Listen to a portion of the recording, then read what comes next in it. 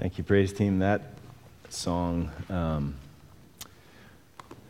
brings to mind some words from the book of Jeremiah, Jeremiah 6:16. Thus says the Lord, stand by the roads and look and ask for the ancient paths, where the good way is, and walk in it, and find rest for your souls.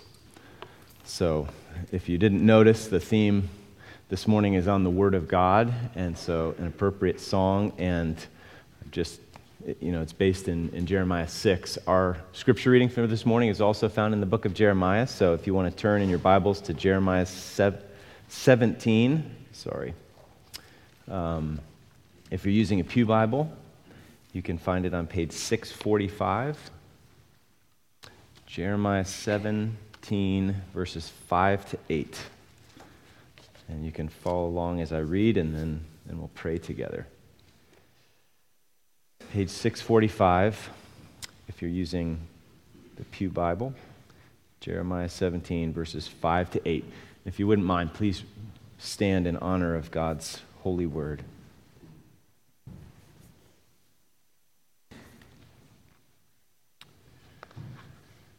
Thus says the Lord, cursed is the man who trusts in man and makes flesh his strength, whose heart turns away from the Lord.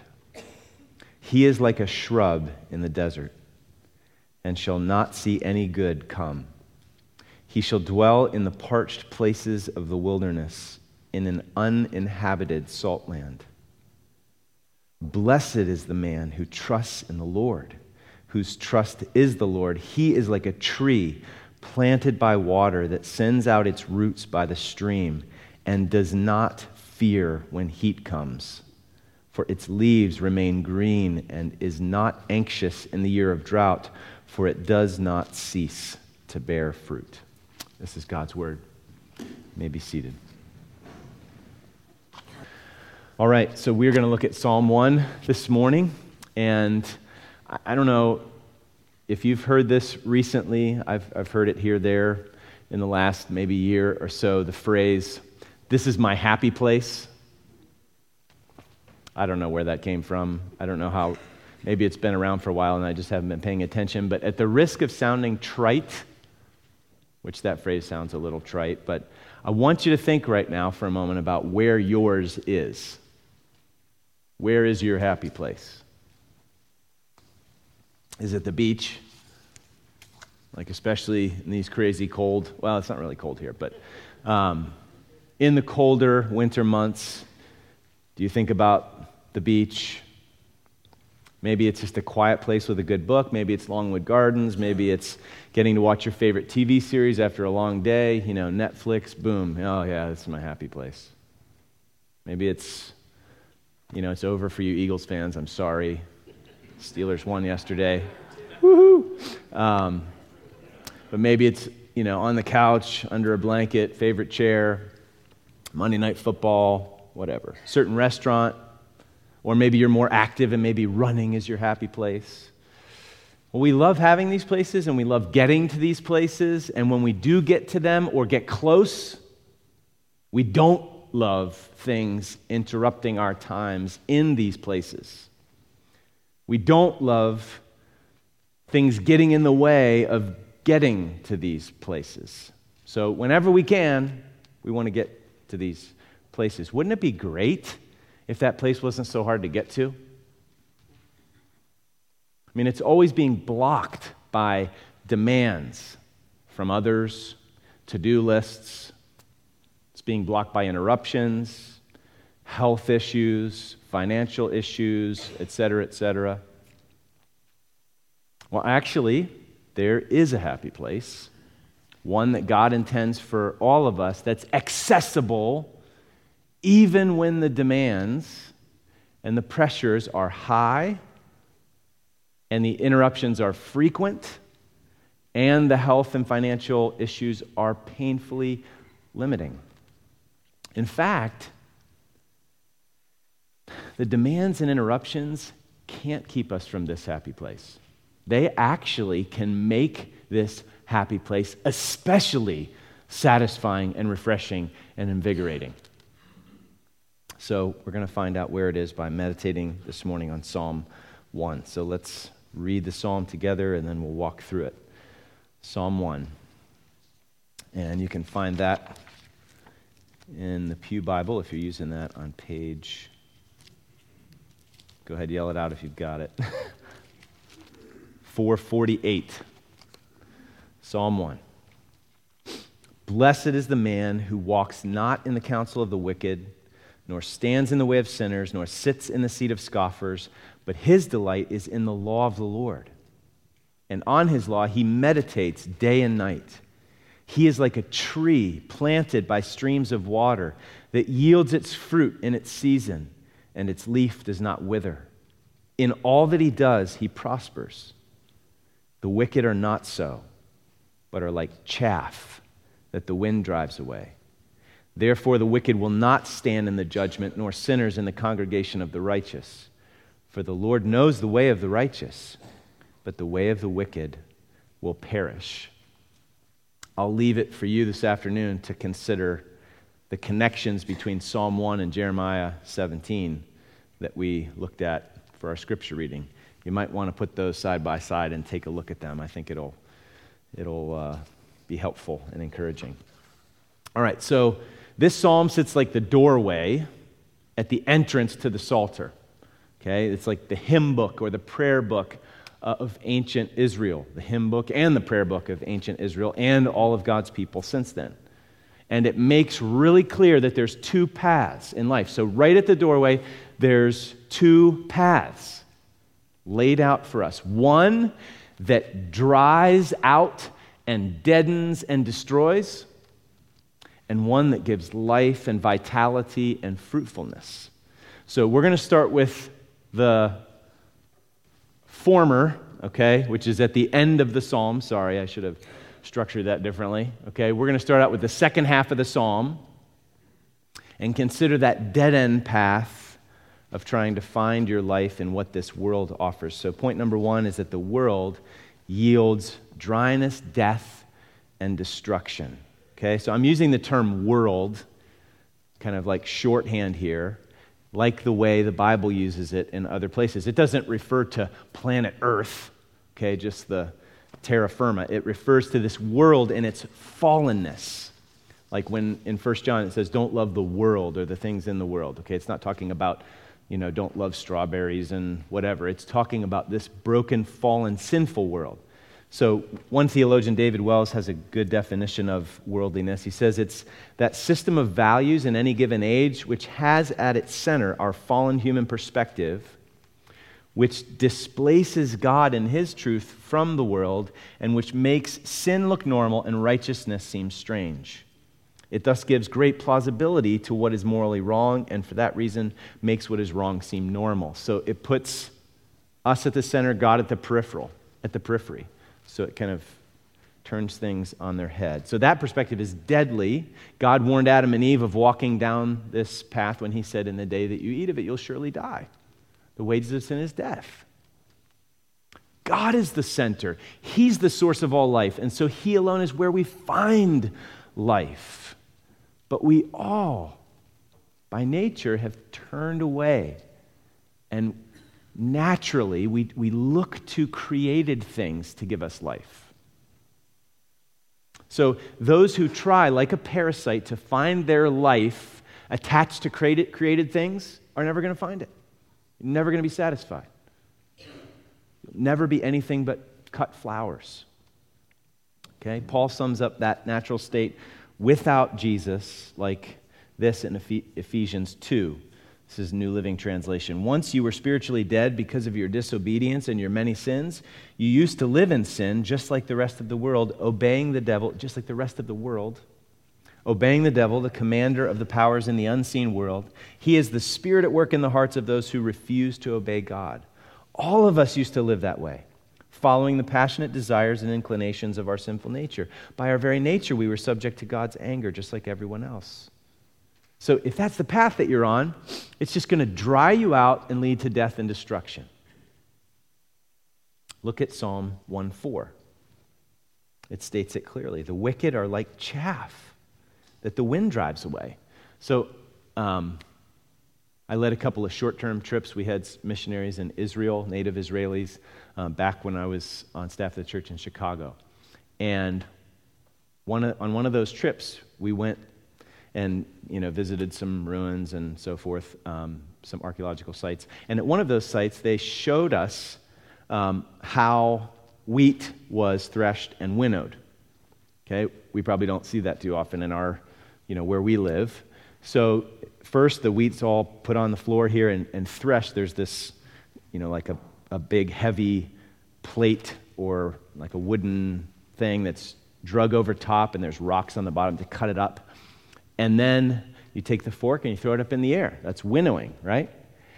The day that we were there was like no discernible wind at all. It wasn't windy. I couldn't even feel the breeze. And when the person threw the wheat in the air, you could see the chaff just carried off of the threshing floor.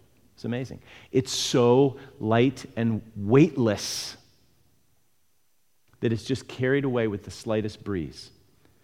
The wicked are like chaff that the wind drives away. Is that what you want to be like? Look at verse 5. Therefore, the wicked will not stand. There's no substance, there's no weight. You can't stand in the judgment, you're just driven away. Therefore, sinners will not stand in the congregation of the righteous, for the Lord knows the way of the righteous, but the way of the wicked will perish. So you can see why Psalm 1 opens the way that it does. Blessed is the man who walks not in the counsel of the wicked, nor stands in the way of sinners, nor sits in the seat of scoffers. So, who is this person being influenced by? Not by the world, not listening there.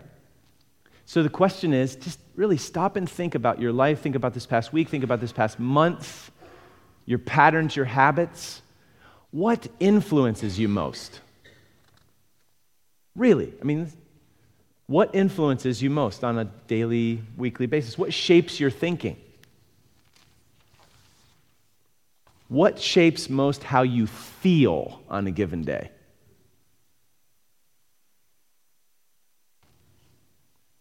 What shapes how you spend your time, how you spend your money? How much does, for instance, pop psychology influence the way that you look at your own life and soul and heart, the way you explain things, more than the Bible's truth about our hearts and minds and lives? Do the values and promises that just kind of come at us from magazine covers and advertising shape us more than we realize, more than God's promises?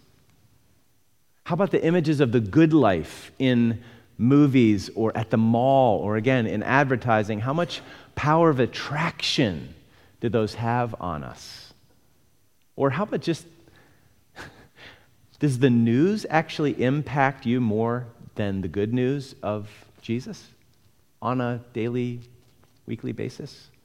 See, we're all going to listen to someone. You're going to get your counsel somewhere. You are constantly doing so every day, actively or passively. You're going to be conformed to some vision of the happy path, the good life, and you will walk the path that you want to walk. So which path are you walking? Paul knows how important this is, so he talks like this to the Romans and to us. I appeal to you, therefore, brothers and sisters, by the mercies of God, to present your bodies as a living sacrifice, holy and acceptable to God, which is your spiritual worship.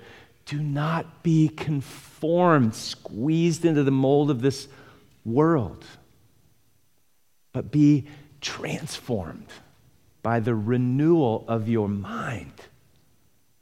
So how does that transformation by renewal, how does that happen? Well, it's the Word. The Word changes us. The Word gives life. Second point, let's look at the front half of the psalm now. Verse 1 again. Blessed is the man who walks not in the counsel of the wicked, nor stands in the way of sinners, nor sits in the seat of scoffers.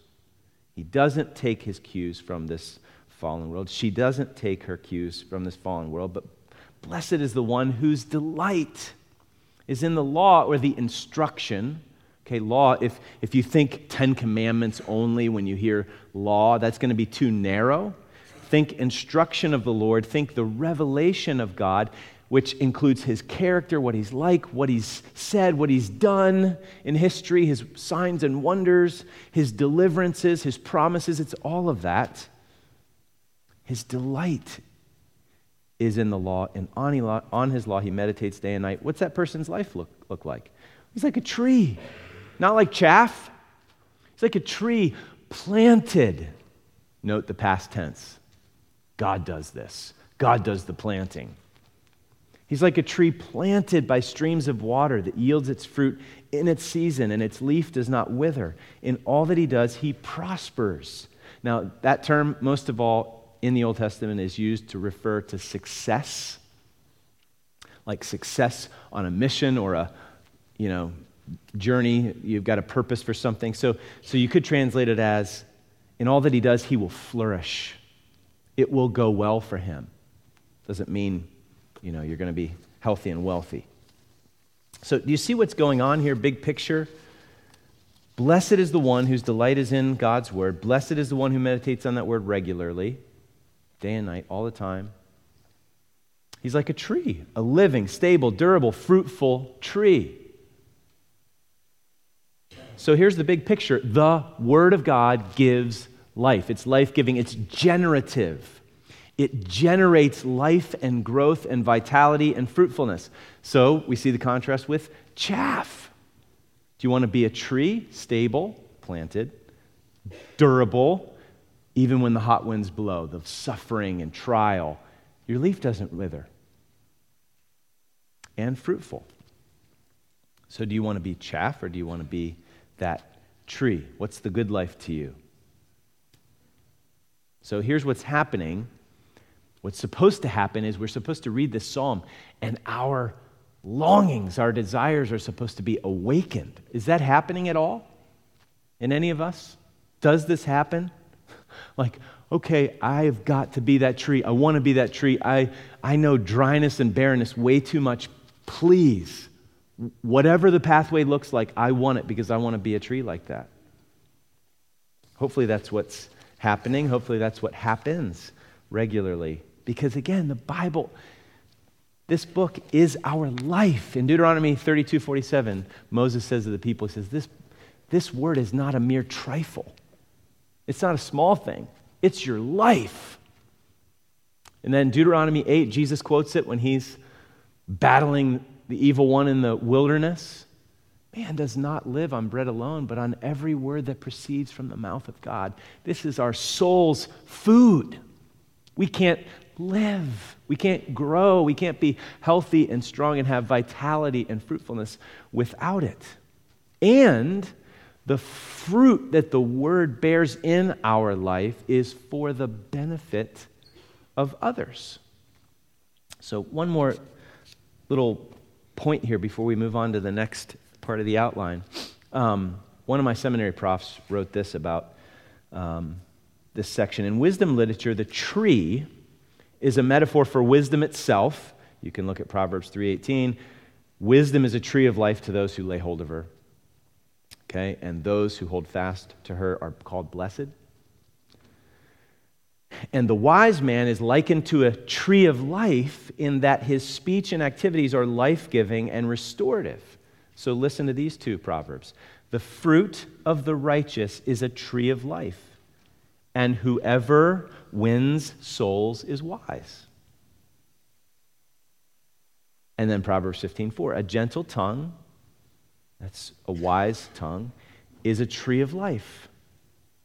So have you ever had this happen where you come away with from a conversation with a brother or sister in the Lord saying, oh, that was so good. It's almost like you were fed. Anybody? Anybody ever have that happen? Okay.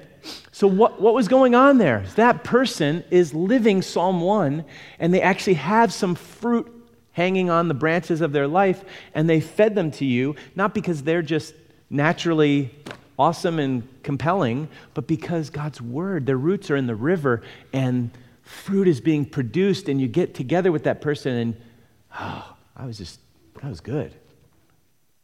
And that's what's supposed to happen in your life, in my life. So the word gives life to you, and God does that in order to give life through you to others. So aren't you just begging to know how this happens? Don't you want to know how? If that's the description of what it looks like, this tree, man, how do we do this? Well, we're going to kind of go backwards up the psalm here. How do you obtain this tree-like vitality and fruitfulness? If you want verse 3 to characterize your life, where do you go? What do you do? Look up just a little bit. On his law, he meditates. Point number 3. Meditates day and night. So what's meditation on Scripture? Do you actually do that? Have you ever done that? Do you know how to do that? I hope so. If not, let me just give you several descriptions, and maybe one or two will stick. These are a few that have stuck with me over the years, and if you've been around for a while, you've probably heard me say some of these. So Tim Keller has a great description of meditation. Meditation is reflecting on God's word so that you can sense the reality of the truth in your heart. And then he also says, it is looking at the word like a thirsty tree looks at water. Do you see what you're after? When you're going for meditation, when you're meditating on Scripture, you're wanting to experience the truth, not just merely understand the truth. You want it to get down into your soul. So John Piper has a couple of memorable descriptions. Meditation is like putting a text on the front burner of your mind on simmer. Or, he says, like taking a Scripture lozenge and letting it dissolve on the tongue of your soul. Or, here's a few more. Studying the Bible. Studying the Bible is like reading a recipe, gathering your ingredients, putting it together. Meditation is like smelling it, cooking in the oven, and then tasting it. When you smell it, you've got to taste it. You don't want to just leave.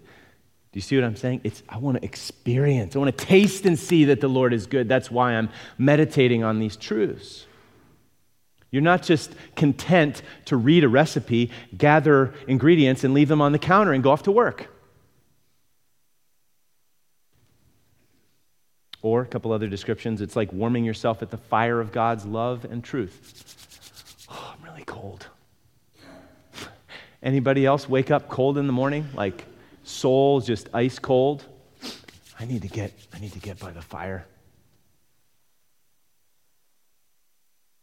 So the goal is that God's grace and truth will become real to us, that we'll experience its truth and power. So let me just give you a couple examples.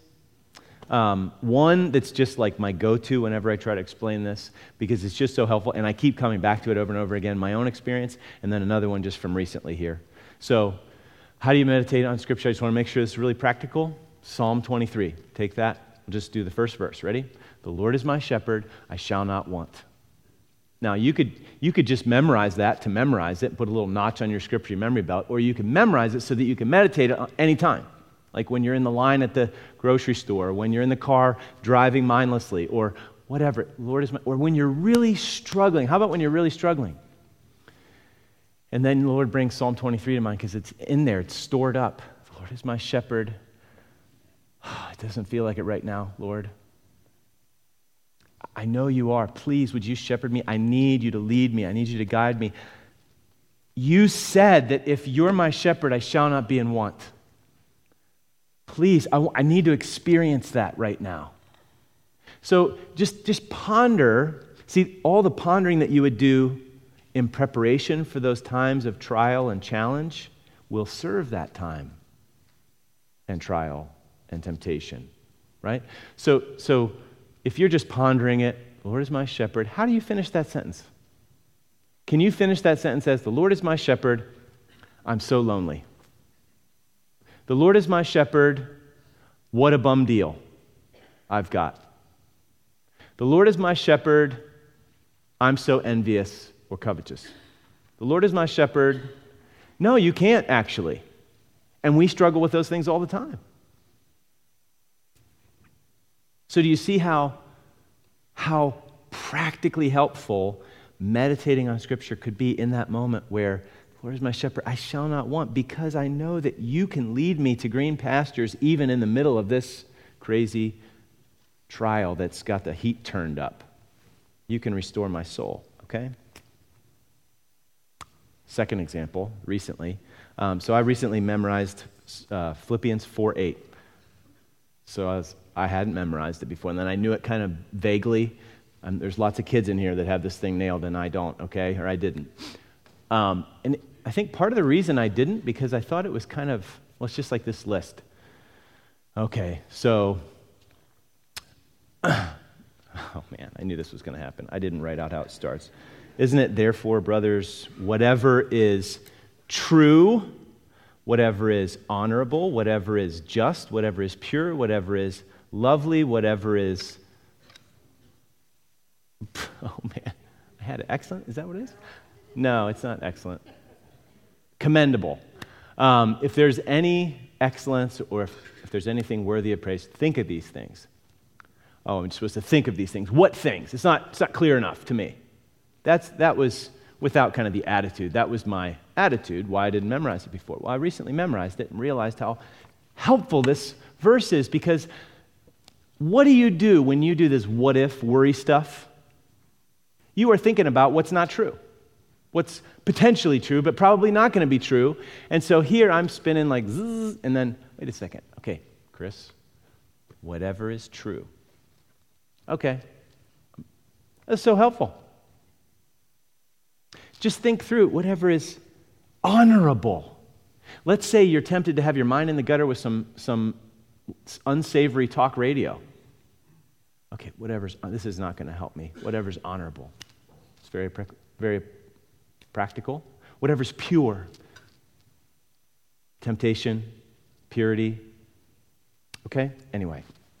So, meditation on Scripture, do you see how it can lead to stability and fruitfulness rather than the rootlessness and barrenness that comes from sticking our fingers in our ears with God's Word and listening to all the voices and temptations and siren calls all around us?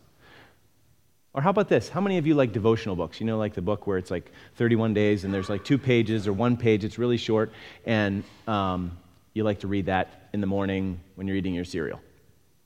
Okay, thank you, Rick. At least there's one.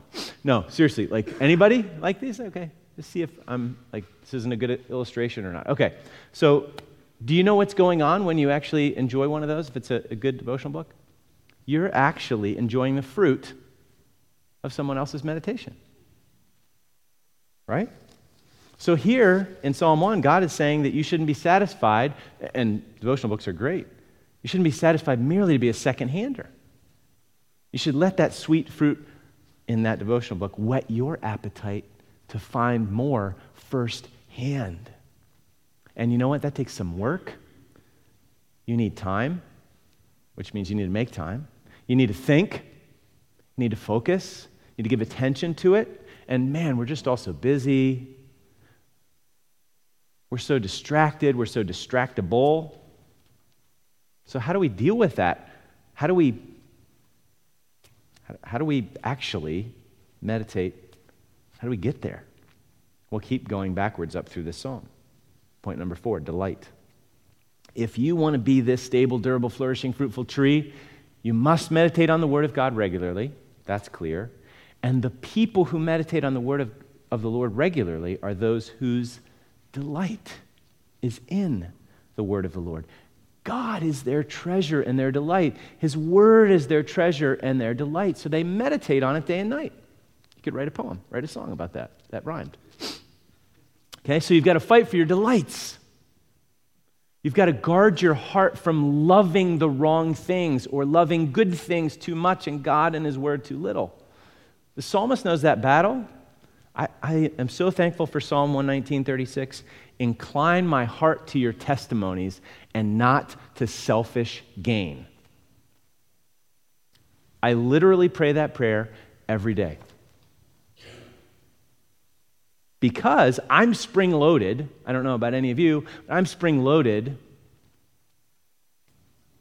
toward all kinds of other things, to being inclined to all kinds of other things. So you know what this is like. You wake up in the morning and you start thinking about all the stuff you've got to do. You're busy. Or even when you're not busy, like Saturday morning, there's like 10 other things that you'd rather do. Rather do. Okay, that's reality, but the point is, what do you do with that? Just give in to it? Or do you say, I need to fight for my delights? I need, if I'm going to really flourish and be alive spiritually and fruitful and durable, I've got to fight for my delights. Lord, please own my heart. I want to love you with all my heart and soul and mind and strength. And I know it's going to deaden me if I keep just turning away from your word and going after these other secondary things. So, brothers and sisters, are you guarding your heart? Are you fighting for your delights, your appetites, your delights? We fight that on our knees in prayer. Lord, please incline my heart to your testimonies. And we fight it with repentance and self-denial. Like sometimes we need to say no to this thing, to say yes to this thing, even when our heart's not in it. But this is no mere dutiful, I better check the box, or God will be mad at me, go through the motions sort of discipline. This is the happy place, remember? That's where we started. This is the blessed path. This is the path to the happy place.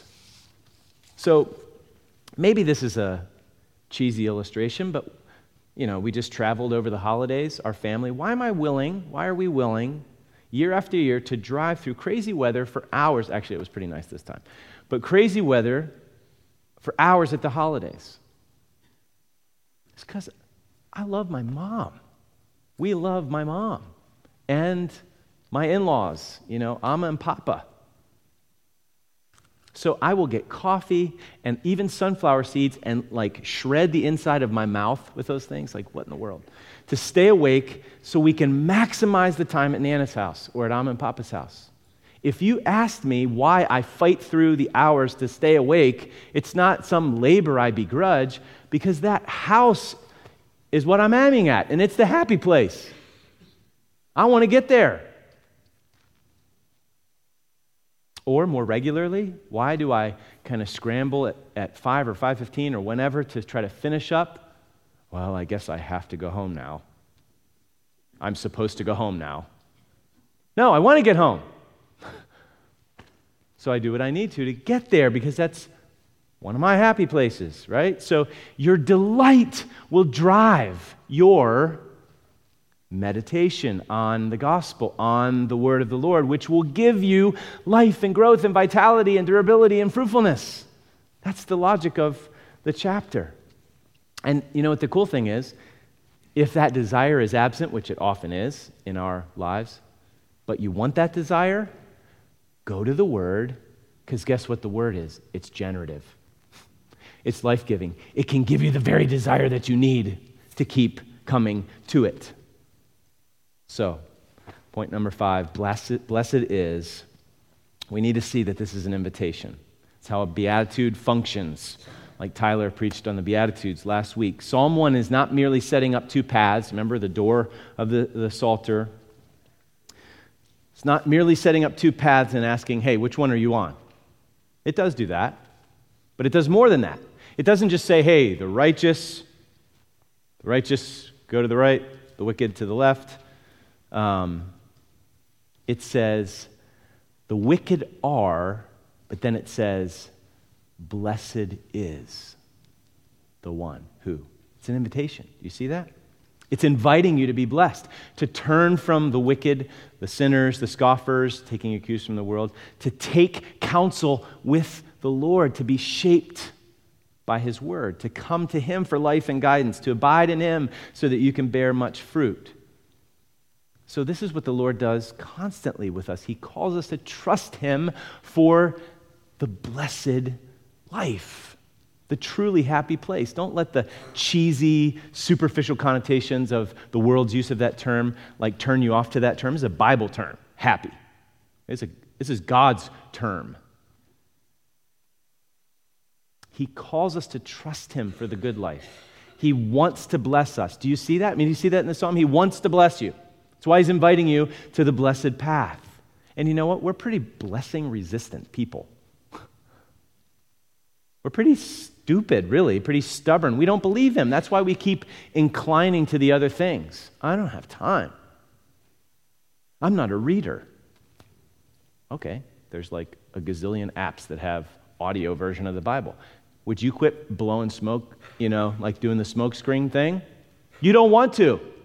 You want something else more. And that's all of us. That's why we've got to fight for our delights. So Jesus is actually calling to us this morning, and the question is whether or not we're going to listen. What's your response going to be this year, this week, to this word that is our life? Earnest, humble, prayerful, meek, obedient? Or is it just going to be bored, indifferent, proud? I guess obviously I don't need it. And prayerless. So we've just arrived at the door of the book of Psalms. Go ahead and knock. We knock. Who answers the door? Jesus answers the door. And he says, welcome. Come on in. He is serious, earnest, really, but he's happy. He's delighted. He's delighted to have you. And he's just plain delighted. There's like omnipotent joy dancing behind his eyes. And he looks you in the eye. And you want to turn away. It's hard to look him in the eye. Not because he's severe and harsh, but because he's holy. And there's plenty you're ashamed of. So am I. Plenty that we wish was different. Plenty that we know needs to change. We're not so comfortable in our skin. But you can't turn your eyes away. He's got our attention. He's got your attention. He intends to keep it. He has something he really wants to tell you. So now is not the time to look down at your phone, at your email, or scroll your Facebook feed. King Jesus has something he wants to say. He's calling you by name, and it's kind of bracing, isn't it? He knows, like you know he knows your name, but it's arresting and jarring to hear the King of Kings call you by name. He knows you. He really knows you, and it's unnerving, but it's also comforting. So he calls you by name and says, just fill your name in. You need to know that there are only two paths that lead on from here.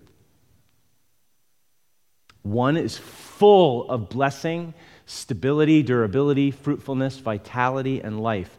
The other is the way of curse and barrenness, futility, transience, and death. One path is full of weighty, substantial meaning and purpose. The other is full of weightlessness and emptiness. So I want the path of blessing for you. You realize that God's word is actually inspired by God. This is his word. He's speaking to us. And he wants the path of blessing for you. We just have to trust him. Because there's lots of other doors. There's other hosts that will gladly open to just the slightest tap. Like Instagram. Answer the door. Draw you in. Welcome you in. Pinterest loves to welcome you in. Come and stay a while. A really long while. YouTube's hospitality has some serious gravitational pull to it. ESPN, Netflix, Xbox, Fox News, HGTV, the Food Network, Facebook. This can all be good in their proper place. But if you look back at the past year, God's word and those, like, who are you listening to? Who are you listening to? Blessed is the man who does not take the cues from the world, but takes the cues, meditates day and night. This is really kind of countercultural here. So, what does this mean?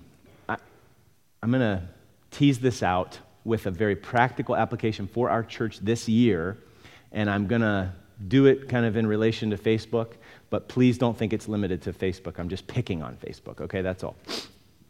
So there's a Bible memory program, which is a Bible meditation program, really, called Fighter Verses, Okay, so Chad, I don't know, what do we have? Okay, so there's my phone. If you want to know what my phone looks like, there it is.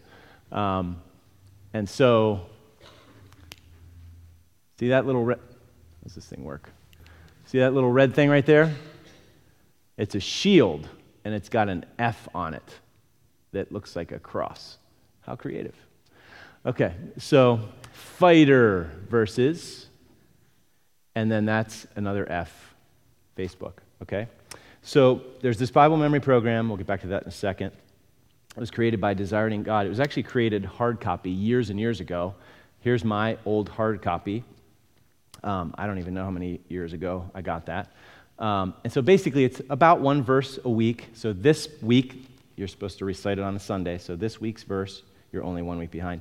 Don't worry about it. You can even just skip this one. Deuteronomy 7:9, know therefore that the Lord your God is God, the faithful God, who keeps covenant and steadfast love with those who love him and keep his commandments to 1,000 generations. Okay? So that's one week's verse. Is it working, Chad, to actually click it? No. Okay, no problem. So here's the thing. I'm going to encourage you that our whole church would commit to the fighter verses this year. Okay? Now, the Awana kids, they're doing their thing, so they probably could do them both, but the adults is really who I'm aiming at here, okay? Because we oftentimes kind of give up on this. It takes me so long. No, it's like a muscle. Come on, Ruth, right? You can do this, right? So, fighter verses, here's a hard copy, but they have this wonderful app that's incredibly helpful, and you can look on it, see your verse every day. You can make your lock screen the verse. You can click a button and hear the verse sung. You can get commentary on the verse. You can read the verse in its chapter. It's all in there. It's amazingly helpful. This is like years and years and years, and it's $2.99. And it's got 5 years worth of verses. So you just hit 2016, and there's even an extended version beyond that. If you did the 5 years, you're like, well, now what's left for me? Okay, I'm just saying it's one time. So could we commit to this as a church and do the fighter verses thing?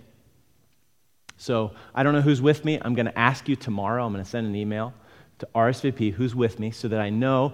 I'm going to pray for you. Let's pray for each other. And I might send some periodic emails out to encourage, periodic. But what does it look like on a daily basis to actually commit to something like this? Well, here's one idea. And again, I said I was going to pick on Facebook. Well, it doesn't matter. Oh, there it is. So intentionally put the red F over the blue F. Sometimes I actually take that blue F off my phone. But anyway, the red F over the blue F. So what if on a daily basis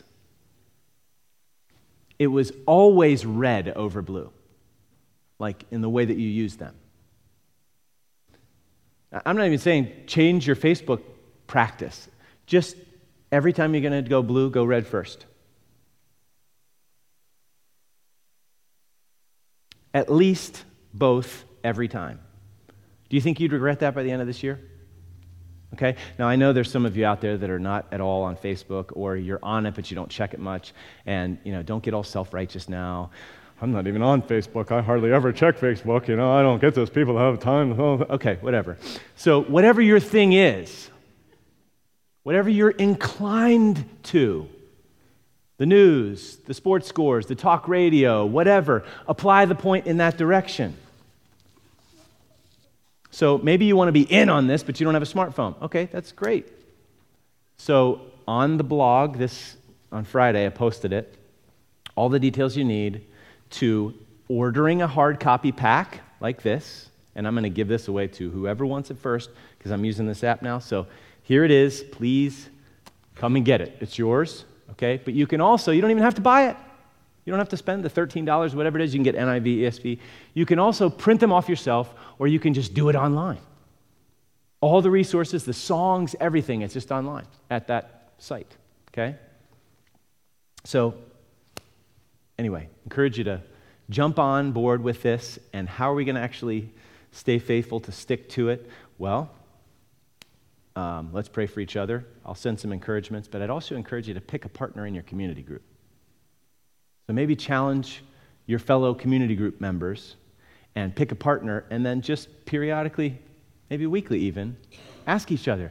Or whenever you do meet in your home group, I did it again, community group, whenever you do that, whenever you meet, talk about it.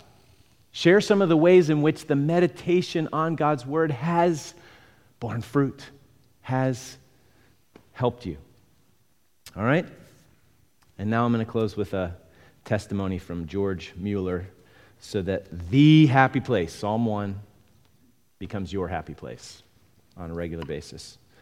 Some of you might be familiar with this quote, but it's worth hearing again. Mueller lived in the 1800s. He cared for thousands of orphans and was known for his great faith. So when you hear his testimony about his relationship to the Word and his great faith, his fruitfulness, you might want to connect those dots, you know? He was like a tree, planted, durable, fruitful. So here's what he said. The first and primary business to which I ought to attend every day was to have my soul happy in the Lord. The first thing to be concerned about was not how much I might serve the Lord, how much I might glorify the Lord, but how I might get my soul into a happy state and how my inner man might be nourished, to give myself to the reading of the Word of God and to meditation on it, that thus my heart might be comforted, encouraged, warned, reproved, instructed, and that thus by means of the Word of God, while meditating on it, my heart might be brought into experimental communion. He wanted to experience the truth, experience communion with the Lord, that my heart might be brought into experimental communion with the Lord. For I might seek to do all kinds of things, and yet not being happy in the Lord and not being nourished and strengthened in my inner man day by day, all this might not be attended to in a right spirit. The first thing I did after having asked in a few words the Lord's blessing upon His precious Word was to begin to meditate on the Word of God, searching as it were into every verse to get blessing out of it, for the sake of obtaining food for my own soul. The result of this is that there is always a good deal of confession, thanksgiving, supplication, or intercession mingled with my meditation, and that my inner man almost invariably is even sensibly nourished and strengthened, and that by breakfast time, with rare exceptions, I am in a peaceful, if not happy, state of heart. Thus also the Lord is pleased to communicate unto me that which either very soon after or at a later time I have found to become food for other believers, though it was not for the sake of the public ministry of the Word that I gave myself to meditation, but for the profit of my own inner man. As the outward man is not fit for work for any length of time except we take food, and as this is one of the first things we do in the morning, so it should be with the inner man. We should take food for that, as everyone must allow. Now, what is the food for the inner man? The Word of God. And here again, not the simple reading of the Word of God, so that it only passes through our minds just as water runs through a pipe, but considering what we read, pondering over it, and applying it to our hearts. Let's pray.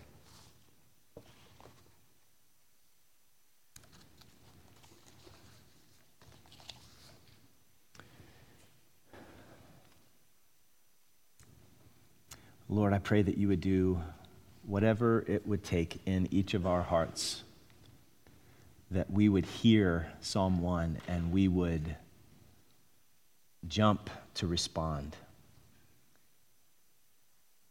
because of the incredibly good word of invitation that it is. I pray that we would be a people that abide in Christ and Christ in us, as we, the branches, cannot bear fruit by ourselves unless we abide in the vine. Whoever abides in Christ and he in them, he it is that bears much fruit. For apart from him, we can do nothing. Please help us to believe that, Lord, and move us to be a people who delight in your word and meditate on it day and night. In Jesus' name, amen.